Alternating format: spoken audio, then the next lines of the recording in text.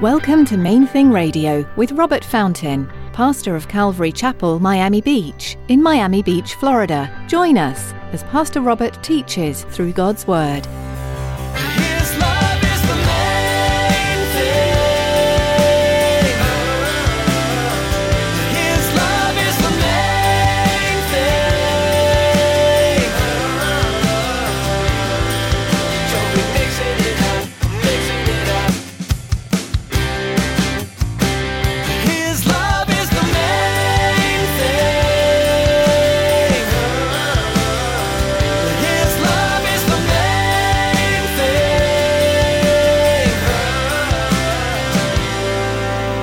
You're puffed up when you should be heartbroken. You're all excited about the fact that you have eloquent speakers and you have charismatic leaders and you're all so gifted, and spiritually speaking there's all these sign gifts, people speaking in tongues and giving prophecy, and as he'll get to later in the book, he says you're all puffed up when you should be brokenhearted. Have you ever met someone you really looked up to, like perhaps an athlete, actor, or your favorite musician?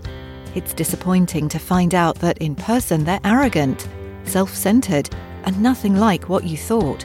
In today's message, Pastor Robert teaches you about what Paul the Apostle had to say about pride in the church. Stick around after today's message from Pastor Robert. I have quite a bit of information that I'd like to share with you: our web address, podcast subscription information, and our contact information. Now, here's Pastor Robert in the book of 1 Corinthians chapter 5 as he begins his message, When Sin Invades. His love is the main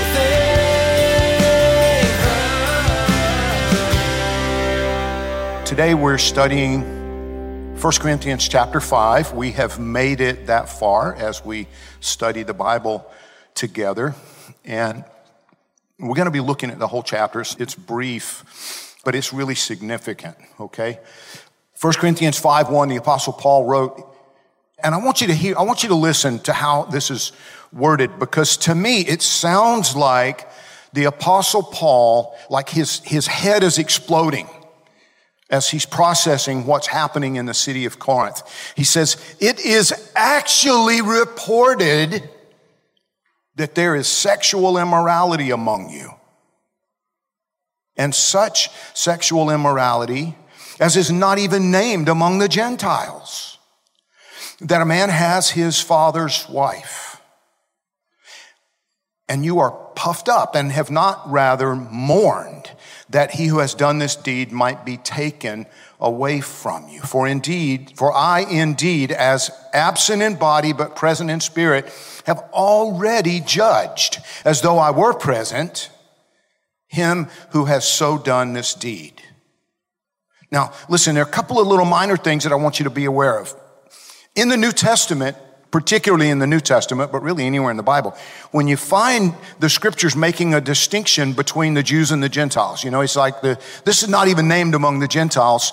What the word means usually is the nations in the New Testament. Generally it means and the idea that's being presented when he says, listen, this is not even named among the nations, what he's telling them, what he's telling us is, even the people who don't know any better at all, they don't have the law, they never received a testimony from God like the Jews did. They never received any revelation from God like the Jews have.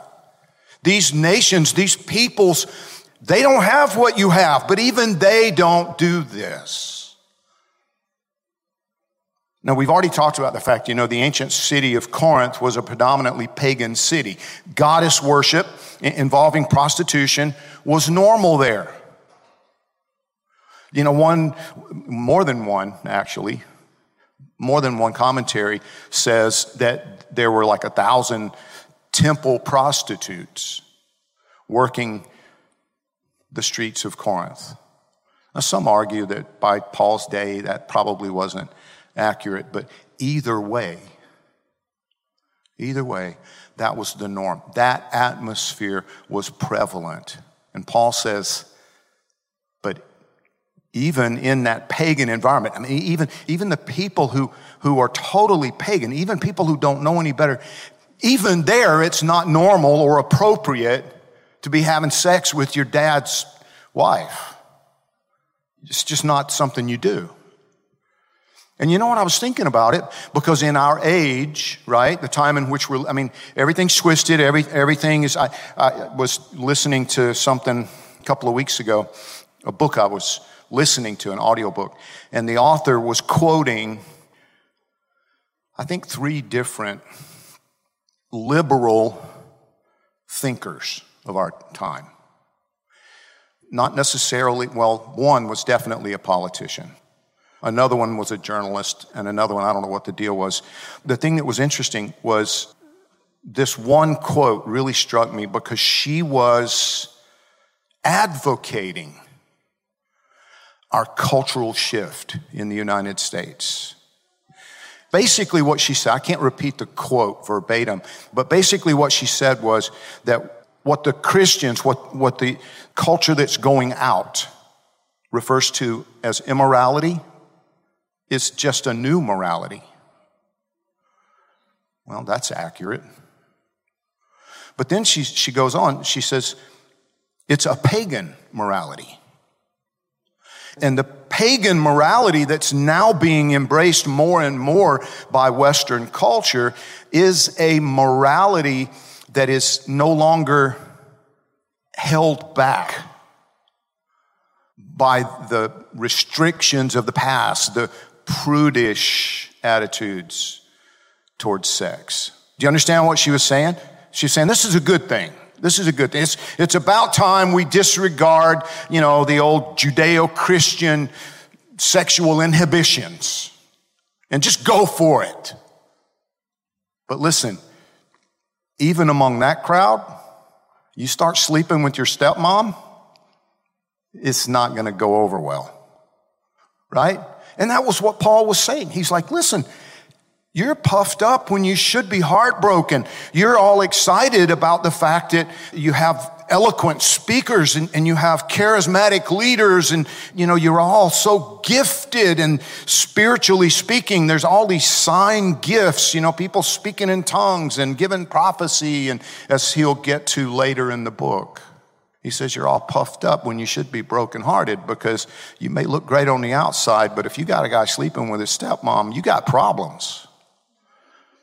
By the way, it's something I should probably point out, that most of the New Testament was written in the common Greek language of the day, the Koine Greek, which was, like today, for the most part, English is the language of international commerce for the most part. Pilots and air traffic controllers all are required to know and use English, to have one common language worldwide for air travel and air traffic control and that kind of thing. It was kind of like that. Everybody, pretty much everybody used Greek. So this was written, these letters were written in Greek. And what we have here in this part of our text, the 2 words, it's translated sexual immorality, but it's one word in Greek. The Greek word is porneia. Porneia. The word that we get pornography from. But what it referred to was any kind of sexual activity outside the marriage bed. Any kind. And Paul kind of singles it out here. But in singling it out and pointing out, you got this guy sleeping with his stepmother, and you need to deal with it. What about stepmom? What about her? Why does Paul not say anything about confronting her? Well, more than likely because she wasn't a part of the church. More than likely, the only reason there's no indication that Paul, was saying you need to deal with her too. You need to deal with these 2 people. No, he singles out the man, more than likely because the woman wasn't a part of the church. And he calls them out. He says, you guys are puffed up. It's an interesting phrase. You're puffed up. And he uses it twice in chapter 4. Listen, at the end of chapter 4, leading into this in chapter 5, Paul wrote in verses 18 and 19, he said, now some are puffed up as though I were not coming to you, but I will come to you shortly. if the Lord wills. And I will know not the word of those who are puffed up, but the power. So the implication is that what Paul was talking about when he says to them, you're puffed up, some of you are puffed up, you guys are puffed up, it seems like they were quite pleased with themselves and decided that they had outgrown his leadership. Paul had started the church. And he's saying, some of you are puffed up as though I were not coming to you. In other words, you've taken the attitude that you've outgrown my leadership, and you're saying, listen, we thank you for starting the church here. Thank you for letting us know about Jesus, but now you can just stay out of our business. His love is the main thing. His love is the main thing.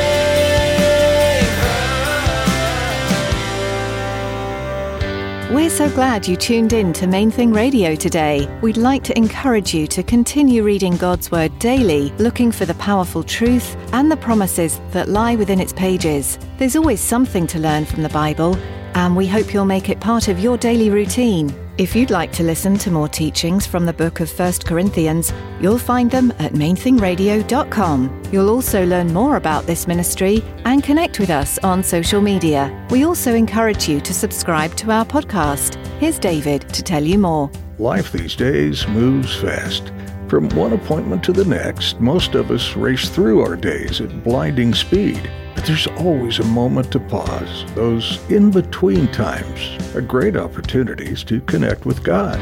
Subscribe to the Main Thing Radio podcast to enjoy messages like you heard today, anytime, anywhere. Simply go to mainthingradio.com and click on the podcast button. Thanks, David. We also want to invite you to join us for worship this weekend. Come visit Calvary Miami Beach on Sunday for worship and Bible study, or join us online as we live stream. You'll be able to find out all you need to know by clicking on Calvary Miami Beach in the About tab on our website. Again, that's mainthingradio.com. That's all the time we have for today, but please join us again next time right here on Main Thing Radio.